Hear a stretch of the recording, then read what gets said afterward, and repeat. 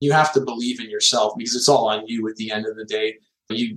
You will wear a lot of hats, you will have a lot of sleepless nights, right? But it's all under your control.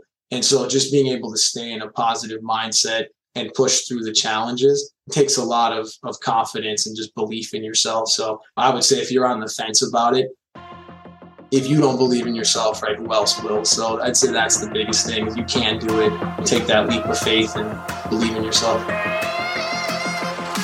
The road of an entrepreneur is guaranteed to be askew, and there are always big questions to overcome. How are tech founders bootstrapping their way to the top while spending money from their own pockets? How do they scale a startup that is primed for a successful exit, yet still remain profitable? These are the types of questions that this podcast will help answer, and it will shine light onto the livelihood of entrepreneurs, the good, the bad, the ugly, and the dirt in between. My name is Jim Barnish, and welcome to The Dirt. Joining us today is an innovative entrepreneur who has mastered the combined approach of agile rapid development and nearshore delivery. More on these terms later. Through this approach, he's helped companies of all sizes to develop incredible custom apps, in addition to other use cases, including DevOps transformations. Lots of big stuff. In today's conversation, we're going all in on product and services, from selling them to delivering them and all the lessons learned in between. Founder and CEO of RevStar Consulting, Ken Pomella, welcome to The Dirt. Jim, thanks for having me. It's a pleasure to be here. Yeah, absolutely, man. So let's start with the basics, with the foundation of how you got here. Who are you and how did you get here? So basics are I'm a kid from Chicago and just grew up in an IT family. So my dad worked at IBM. My mom was a programmer. So technology was just kind of always around. I had some of the first computers my dad would bring home from work, and there's pictures of me playing on them when I'm 2 years old. And at some point he taught me how to fix them. And so I was always around technology. It was always a passion. It was fun. With that said, my initial dreams were to play in the NBA, right? Basketball was my other love. And as a kid, I was always really tall, so that seemed like a possibility, but unfortunately didn't grow much after freshman year. So had to kind of pivot back into the technology career path. And so took a lot more programming classes in high school and had some experience just, teaching myself as a kid, but got really more focused in on doing that as a career at that point.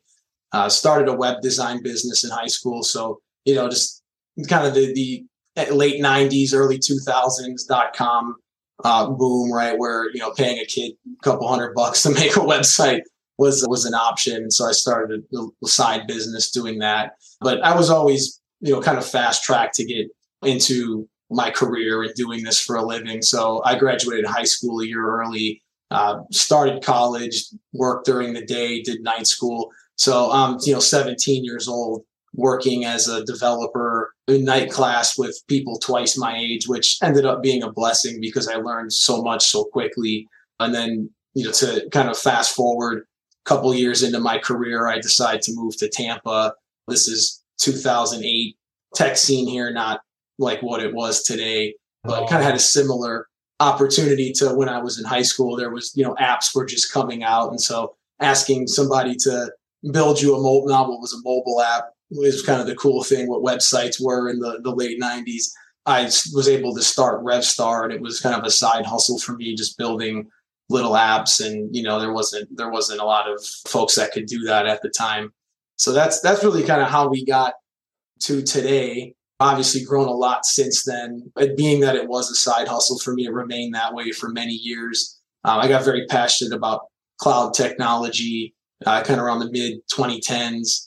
I was running departments and we're doing side projects at RevStar. And the company kind of serendipitously grew where I'm running a couple of projects outside of my day job. And we're doing these, cloud native scalable solutions. And I'm having a hard time finding good vendors and resources to do this in my day job, just kind of looking at the need in the market. And also at some point, this business started to grow where it was focus on it or let it go just because it was getting tough to do both. So with that said, all the kind of indicators were hey, it's time to take the leap of faith, and there's a need for the services you provide now more than ever. And I saw on the horizon that some of the cloud native and the way we build maybe wasn't mainstream yet, but it was logical that it would get there.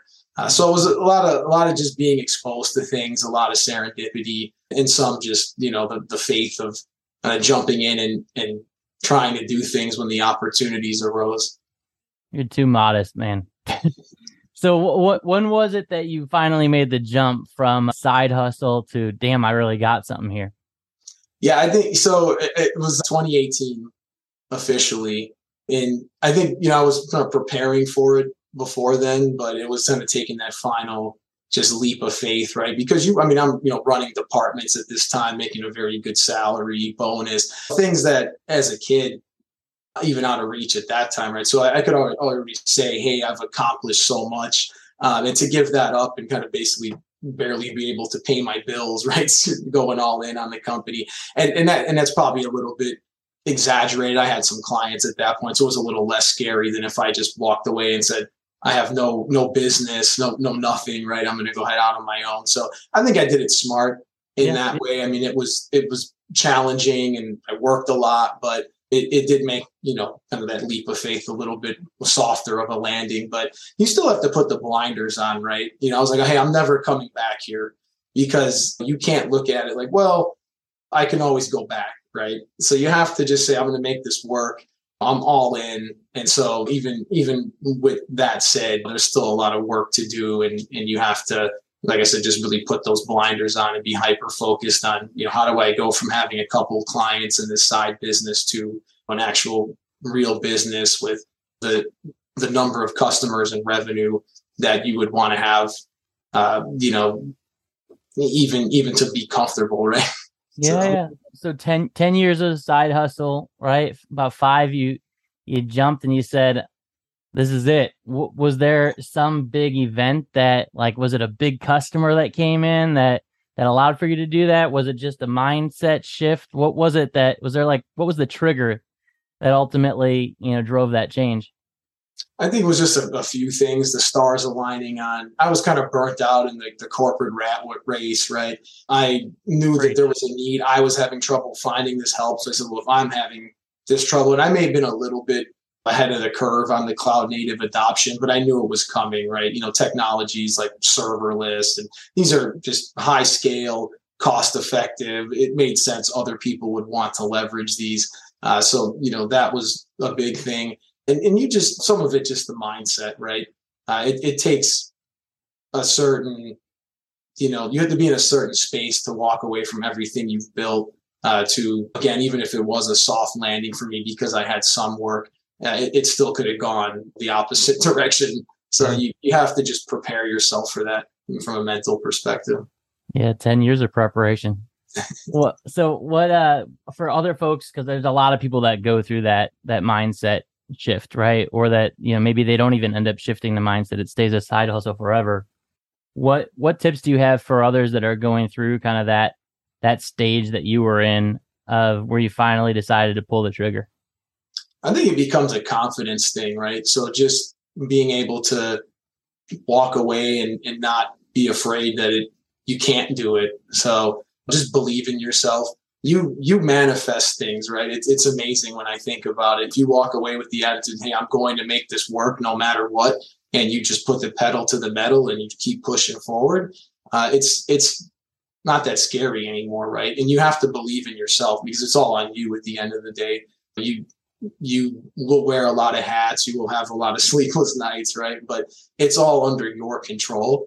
And so just being able to stay in a positive mindset and push through the challenges takes a lot of confidence and just belief in yourself. So I would say if you're on the fence about it, if you don't believe in yourself, right, who else will? So I'd say that's the biggest thing, is you can do it. Take that leap of faith and believe in yourself. Love it. All right. So fast forward to today. What did the company look like then in 2018, and what does the company look like today? Yeah, it's quite different. So I was doing project management, right? Sales, which really was referrals, right? I wasn't sitting there making phone calls during the day, but it was a lot. I was wearing a lot of hats. I had someone helping with some of the team management, right? We had about 16 people on projects at that point. Today, I have over 130 people. We have a dev shop in Colombia. Our headquarters is still here in Tampa. We just started opening up a footprint in Austin. So a lot, very different than where I was with a handful of folks. And we have an executive team, and we have, I think, maybe like 16 product managers now. So just, much bigger. Processes have evolved over time. So the way I was doing things, while I'm juggling all these different tasks and also trying to work a day job, right, was a little bit more of the Wild West. And so we've refined that over time as folks are owning these roles. And it's interesting because as you grow, you solve one problem, the next one pops up. And you can imagine we've doubled in size the last 4 years. So adding twice as many team members every year can be a challenge, right? And the things that work with 16 people don't work at 32 people, don't work at 130 people. I think just a lot of pivoting, learning very quickly, and just making sure we write these things down and putting an emphasis on having those SOPs and training folks when they come in. It looks a lot different today than it did back then. So I mentioned in my intro 2 of your special skills, which are also coincidentally the firm's special skills, which is the combination of really kind of taking a rapid, agile development and transformation process, and also combining that with nearshore delivery, which you mentioned Colombia. You've got a big team in Bogota, right? Is that correct? That's correct. And now you've got obviously some onshore in Austin and obviously in Tampa. So when you combine those two things, right, growing a services company 100% year over year for 4 straight years is not nominal. That is a big feat to be able to do something like that. So, is it the secret sauce that you guys have in combining those things, or what can you attest to that's allowed you to see that type of scale? I think a lot of it is the way we approach customers, right? I always say we meet folks where they're at. So we do bring a consultative approach to software development, so not only the agile and the DevOps, which helps get to market quicker, helps with consistency and quality, but also helping folks figure out what they want to build, right? The solutions portion of it, which a lot of people don't do. They come in and say, how many developers do you need? They have the notepad. Okay, 10 of those. So bringing that thought leadership, product design, we do UX. So I always say we're a full service shop. Yeah. So being able to take an idea from a napkin to market, sometimes in 3 to 4 months, has allowed us to help a lot of folks that maybe wouldn't have been able to do that same thing in a different model. And as far as, being able to do some of the work nearshore, that's a cost savings thing, right? And so we always run at least some kind of hybrid approach. So you'll have your product management, solutions architecture, the DevOps work, all that done onshore. And then we can do either some of the dev work or all of the dev work nearshore. And that just helps with a blended rate that's more affordable than if we did a pure onshore model. And there are use cases that we have, financial institution where we have to do all the work near or onshore, and that's fine. It just comes at a different price tag, right? So again, we've been able to help folks with that hybrid model that there may have been a budget issue otherwise. So I think that's been another unique value prop where you're getting the attention, the access, right, to somebody that's here. They understand your business model. There is something to understanding how business is done in the United States, right? Especially in certain industries. And then we're kind of in the kitchen making the product, right, at a lower cost. So I think, that definitely does provide a unique business model. We've been able to help some folks where we may not have without it. All right, I'm going to ask the question. What are some of the lessons learned, or some of the dirt, if you will, in growing it that might have set you back at some point, right? Anything that really stands out that you wish you could go back and change? I don't think I would change any of it, because those scars are a part of the story, right? You don't get better without those. So I think there's certain things, and whenever you bring someone on, you want to give them autonomy, but you still have to make sure your culture is protected. So we brought in plenty of folks for operations roles, brought them in on projects, and you want to hand things off, right? They tell you as a CEO, well, find other people to do things for you, but you have to be tactical about that. So there's been a few times where we've brought people in, they've had good ideas, they've had some bad ideas. So we've had to take a lot of the good with the bad, sometimes pivot, sometimes go back and undo some things and set them back to something that's more in alignment with our core values, core behaviors, right?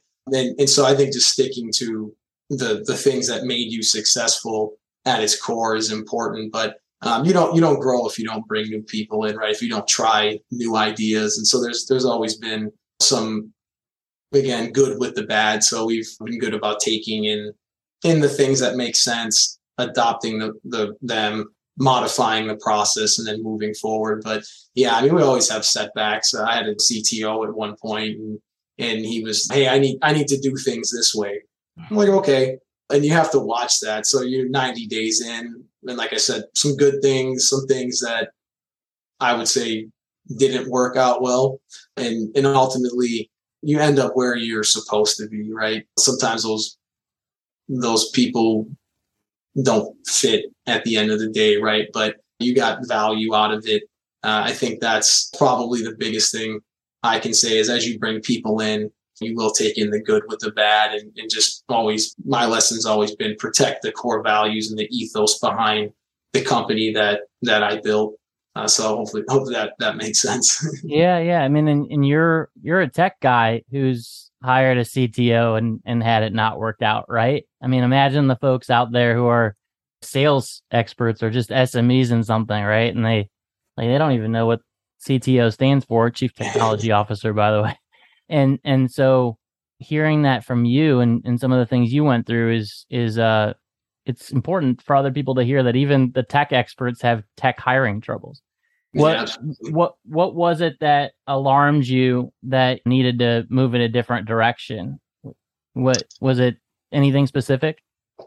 I think it was you ultimately find out that it's not the right fit. And I don't know if alarmed is the right word, but there's part of the issue with someone on the technical side. And I kind of say this tongue in cheek because I come from that background, right? But there's a tendency to be very technology first versus customer first. And I'm the total opposite of that. Like, to me, technology is a tool to provide a solution for a business problem. And so if we're building something, it has to make sense and add value for the customer. It doesn't matter how cool the technology is. With that said, we try to be a very progressive company from a technology perspective, always using latest cloud tools and pushing ourselves to learn what's out there to provide solutions that are more cost effective. But at the end of the day, being able to put the customer first is very important for me.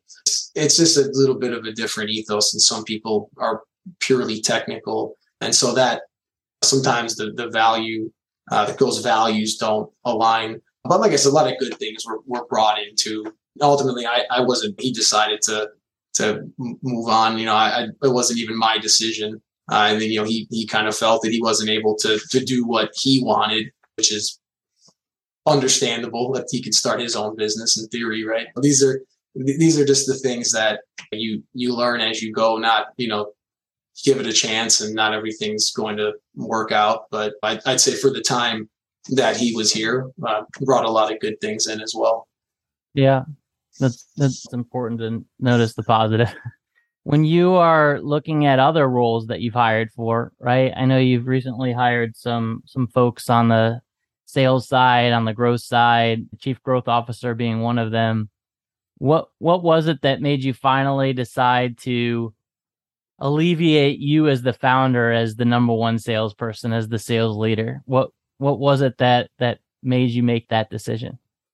I think it's just, about how much ground you can cover, right? So if you want to keep growing, I can only have so many conversations. And also, I'm not a classically trained salesperson, right? So a lot of what I did, building relationships, and, that's not really a scalable sales process. So bringing in somebody that, from a CGO perspective, and understands sales, marketing, they've done that job, they've done it at a high level in different types of industries. It's just logical, right? Trying to build out the sales process myself when I've only really known it one way may not work for everyone else. Even the sales folks we brought on, well, how do you sell this? And it's like, that won't work for you, right? It's not the same thing. The way you talk about your company and everything from being a founder is totally different. And even the experience I've had coming from a technical background. So before I did that, I really had to break apart the process, even when I was just doing it,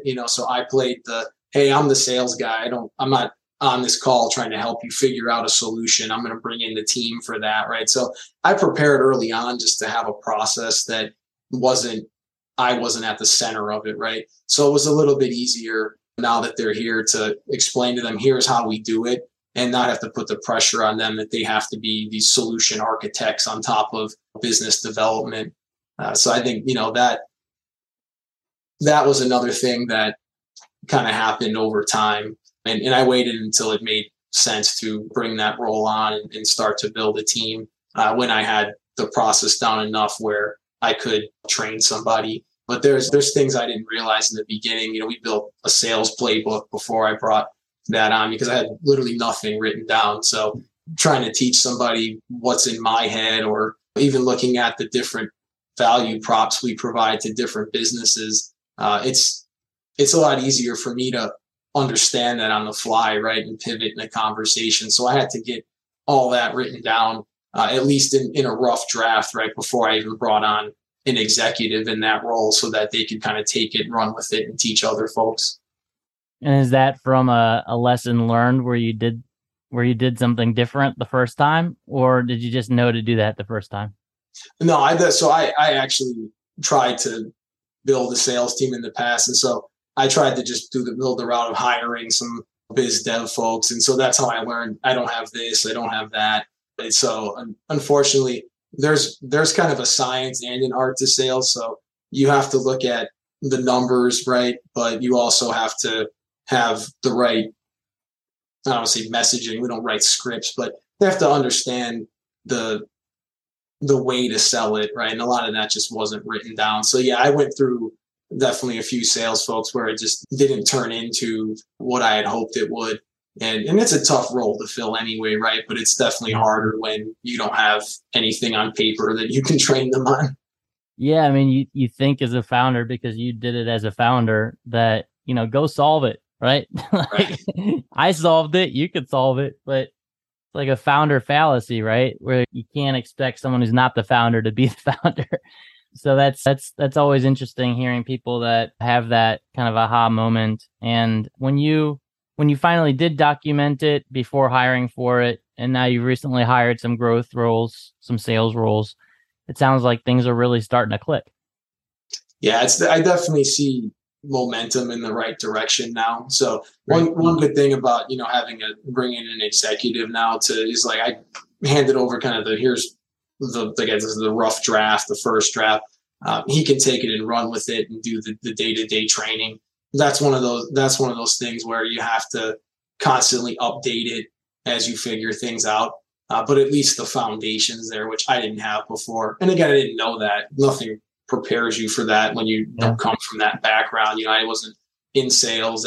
I talked to people. I went through sales training at Xerox or these big companies, and they just have this stuff, right? It's you spend weeks in training. There's PowerPoints. There's knowledge bases. There's everything's there. Where to your point, it was like, well, I don't know why they don't get this. I get, it makes sense to me. But some of it too this is an intimidating product to sell, right? Because it's solutions. So also being able to help them understand, it's like, hey, you're not the solutions architect. If they're going to talk about cloud components and things like that, you just have to know enough to be dangerous, and then bring the team in, right? Because there's a lot of conversations involved. This isn't a telemarketing magazine subscriptions, right? There's a lengthy process to get to a proposed solution. So you just have to understand that sales cycle is very consultative. It's not this kind of quick, easy to turn around sales cycle. Yeah, no, and that's, that brings me to my next question, which is the way that you guys have been able to deliver successfully on so many great projects and grow the way you have, obviously once things are sold, then you got to deliver on it. And iteration is so important to what you guys do. So when you think about the iteration of processes and product and how you've built, what comes to mind in terms of opportunity and lessons learned? I think, part of the whole agile methodology is not just on the projects, but how you run the business too. So a lot of people write user stories and plan work, but they don't do the retros after. So inside of the projects, it's important to look at what did we do well, what didn't we do well, and we've applied that to the business. And I think you all, even coming from a background doing enterprise development, enterprise agile, I've worked at very large companies all the way down to small businesses, and it is a little different, right? The process is applicable everywhere, but the stakeholders, some of the bureaucracy, being how you get things done is different in different size organizations. So we have to also mirror that as well. So you learn a lot more and quicker when you're working with all types of different customers versus just, you're working at a company. You have to not only learn the organization, who the players are, how the politics work, right? Sometimes, but then you have to come in and actually deliver inside of their environment, right? So some people have a lot of red tape and bureaucracy on how you get things into their environment. Some folks say, here you go, do what you need to do. So every project has its own little challenges. And so there's all these micro lessons learned, even from project to project, that we'll go ahead and put back in our kind of SOPs and make sure we're prepared for it the next time it comes up. Because you never know everything, right? Anyone who sits here and says, oh yeah, we have it all figured out, we do the same exact thing every time, it doesn't work that way, because every situation is unique. I mean, you come in with about 90% of it, right, is applicable, but there's always that 10% that you're dealing with because everybody's culture is different, everybody's business is different. So I think that's the fun part, is that we have to constantly push ourselves to evolve and for our customers to meet their specific situation. Sure. And you've obviously needed to bring more people on board, and with bringing people on board, then comes the need to train them. And you and I have talked a lot about the concept of training people across multiple projects. You mind just speaking a little bit to that and how that came to be a core principle of yours? Yeah, absolutely. It's them. The two biggest places are on the product management side and then on the actual DevOps development end. So again, refining those SOPs around product management, consistency in how we engage the customers, how we write stories, how we run the ceremonies, right? That was very important. And then what we learned was you have to let folks learn from each other. So there's always kind of a shadowing period when they come in. Even if you're an agile expert, right, these things, it's different doing it on the, the delivery side, right, on the consulting side versus at a product company. It's again different because you're dealing with different types of customers in different industries. So you try to build domain knowledge. So if somebody's in healthcare, we try to keep them in healthcare, but sometimes they do cross over into different industries, and so there's a learning curve there as well. But if you kind of apply the same principles and practices, you still end up with more of a consistent experience. On the technical side, just doing as much, I'd say, templated things as we can, right? So a lot of our architectures are 90% similar. So instead of reinventing the wheel every time, we have libraries filled with Terraform scripts, or if we're building React Native mobile app on AWS Cloud Native, the authentication, a lot of like the bones of it, right, are the same. So we don't have to reinvent how we authorize a user or do 2FA with Cognito. I know some of this is a little technical, but so just being able to reuse a lot, not having to go back and implement these very basic things and teach everyone these very basic things allows you to move much more quickly and bring folks in and get them up to speed. Because remember, a lot of this, there weren't cloud native experts, people that built on, let's say, Lambda on AWS. So we had to be good about bringing them in, training them, getting them up to speed. So if they were a Node.js developer, but they never built on Lambda, there was a learning curve there. And we have to get through that very quickly because we have to get them onto projects and billable as soon as possible. Mm-hmm.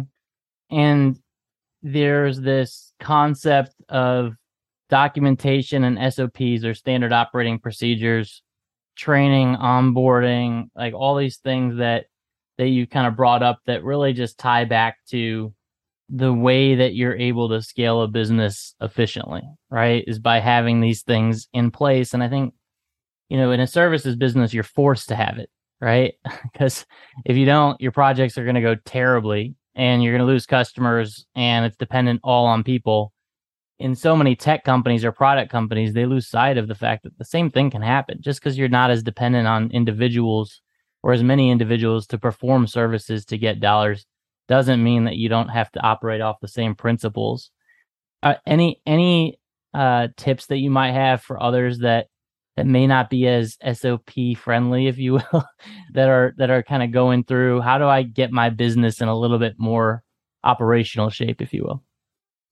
Yeah, I think just you have to pay attention to what's there. So some kind of KPI metric around whatever it is you're doing. I mean, let's say you're a SaaS company, and I've seen this so many times where it's a very well-funded SaaS company, and so they're not really looking at velocity after every sprint. They're not doing these retros. What did we do well? What did we do not so well? Lessons learned, right? Because it's a little less noticeable. So I think just for me, having good metrics and keeping an eye on these things, you can't wait until it's a problem, right? You have to look for any kind of deviation early on, and a lot of it is just putting an eye on it. I think some of the bad part about what we do in software development is a lot of people don't put enough attention on it.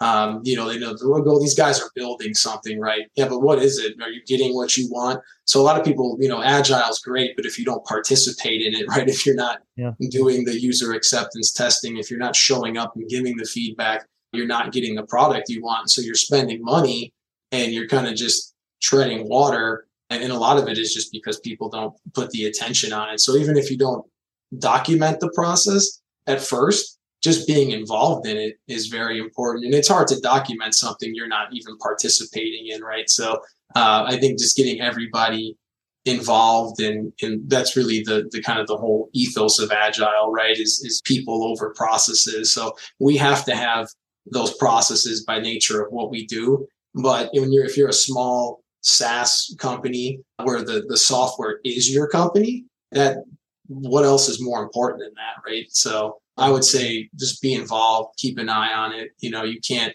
it's like a trust but verify. So yeah, you hired great people, but you're ultimately, especially like I said, when you're smaller, you're ultimately responsible for that product, whatever it is that your company does, even if it's not SaaS. So yeah, I mean, I would just say early on, just be very involved. And then from there, you can kind of build out these SOPs. And as you grow, it's a little bit easier to hand things off.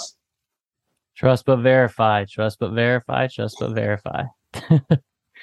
I feel like I'm going to see you around Tampa or Chicago just quoting that all the time, just walking the streets.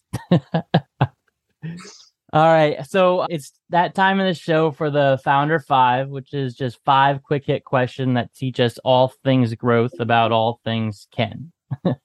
So the first one is number one metric or KPI that you're relentlessly focused on. So for me, it's definitely revenue per client, revenue per project, just by the nature of what we do. And that also helps me know where do we put the most attention. But we often have to replace revenue, right? Some clients we engage with for longer term contracts. Some we just build projects, hand them off to them, right? So I think just keeping an eye on where the bulk of our work is happening, where we know projects are winding down. That helps also drive the biz on the biz dev side, right? To know where do we need to kind of replace projects, and also helps with allocation. I know I have somebody rolling off of a project soon. I can see it winding down, but then I can maybe move a new one in more quickly. So I'd say that's the biggest one for us. All right. Top tip for founders that are in their growth stage. Oh, that's a good one. I would say keep pushing forward, right? Things are happening so fast. It's overwhelming, but you just have to keep your foot down on the gas. And I think there's also this tendency to feel like, well, I made it. There's some, good things happening, but you still have to be very dynamic, make these small pivots. And so just being able to, I'd say, move it with the speed of the business, but not be afraid to kind of move in another direction if you need to. Early on, it's a little bit easier, right? They tell startup founders always, you may redo your whole business model. So not that drastic of a change at this point, but you're still failing fast and pivoting, right? That always has to be a part of it when you're growing. Absolutely. Favorite book or podcast that's helped you grow as a founder? That's another good one. I would say Rich Dad, Poor Dad got me to finally quit work. I think that one was good, but I'm going to say Go Giver. And that was a Tampa thing. I think that's such a Tampa book. Yeah. And so really reading that and just let's face it, I grew this business with the support of this community, right? Tampa is one of those places where people sit down and say, hey, how can I help you? And so after reading that book, it was like made so much sense to me. And so I just, love being a part of this community, and it's been very transformational for me. So I'd say that one out of anything, especially if you're local here in Tampa, is a great book.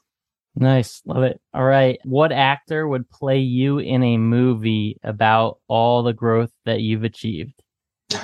I'm just going to say RDJ. I think we're both kind of witty, quirky guys, but plus I just love Iron Man. So if it was my choice, I would pick him.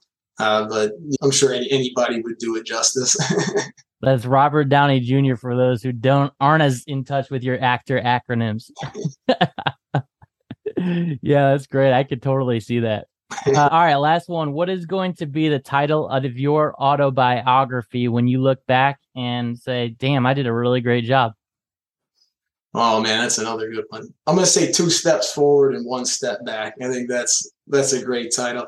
I say that because there's a lot of challenges, right? Both in life and in business. It's rarely just a smooth journey. So, but it's great because you ultimately get there. But there are a lot of obstacles and hurdles in the way. Awesome. Ken, this has been, insightful to say the least, and you've given a ton to our listeners. So I always allow for a little bit of self-promotion at the end here. How can those listening help you out? I would say reach out. I love having conversations, meeting new people. I think if there's synergies and there's some business to do there, that's great. But I'd say anybody that I can help, also feel free to reach out. Again, I don't know if that's just been me paying it forward for all the folks here that have helped me, but I just love having conversations. And like I said, if there's business there, great. But I think you can never meet enough great people and share enough ideas with everyone. That's awesome. And you're a giver. And because you're so humble, I'm going to just do a shout out here. Ken and his team are awesome at building custom app dev work, like some of the best, especially from an efficiency and cost perspective when they're able to leverage their nearshore team. And ultimately, they're also doing some incredible work in high tech stuff like IoT and AI and ML, and even some huge DevOps transformations, as Ken mentioned before. So if you're looking for something like that, Ken might be your guy. So definitely reach out to him. He'll give back. But if you're in need of something like that, definitely give Ken a call, and you got the Jim Barnish blessing. Thanks, Jim. All right. So on that note, just closing us off, what's the best way for listeners to get in touch with you, whether they're able to take advantage of you giving back, or they've got, a project in mind for you? And definitely reach out on LinkedIn. I'm pretty active on there. You can always go to our website if you want to see some of the work we've done. It's revstarconsulting.com. But yeah, LinkedIn's always great. I'm always keeping an eye on that. Cool. Awesome, man. Thanks again, Ken. And man, have a great rest of your day. Thanks, Jim. You too. All right, see you. If you loved today's episode of The Dirt, make sure you rate it on your favorite platform. And if you really liked us, go ahead and leave us an honest review. Thanks again for tuning in to The Dirt.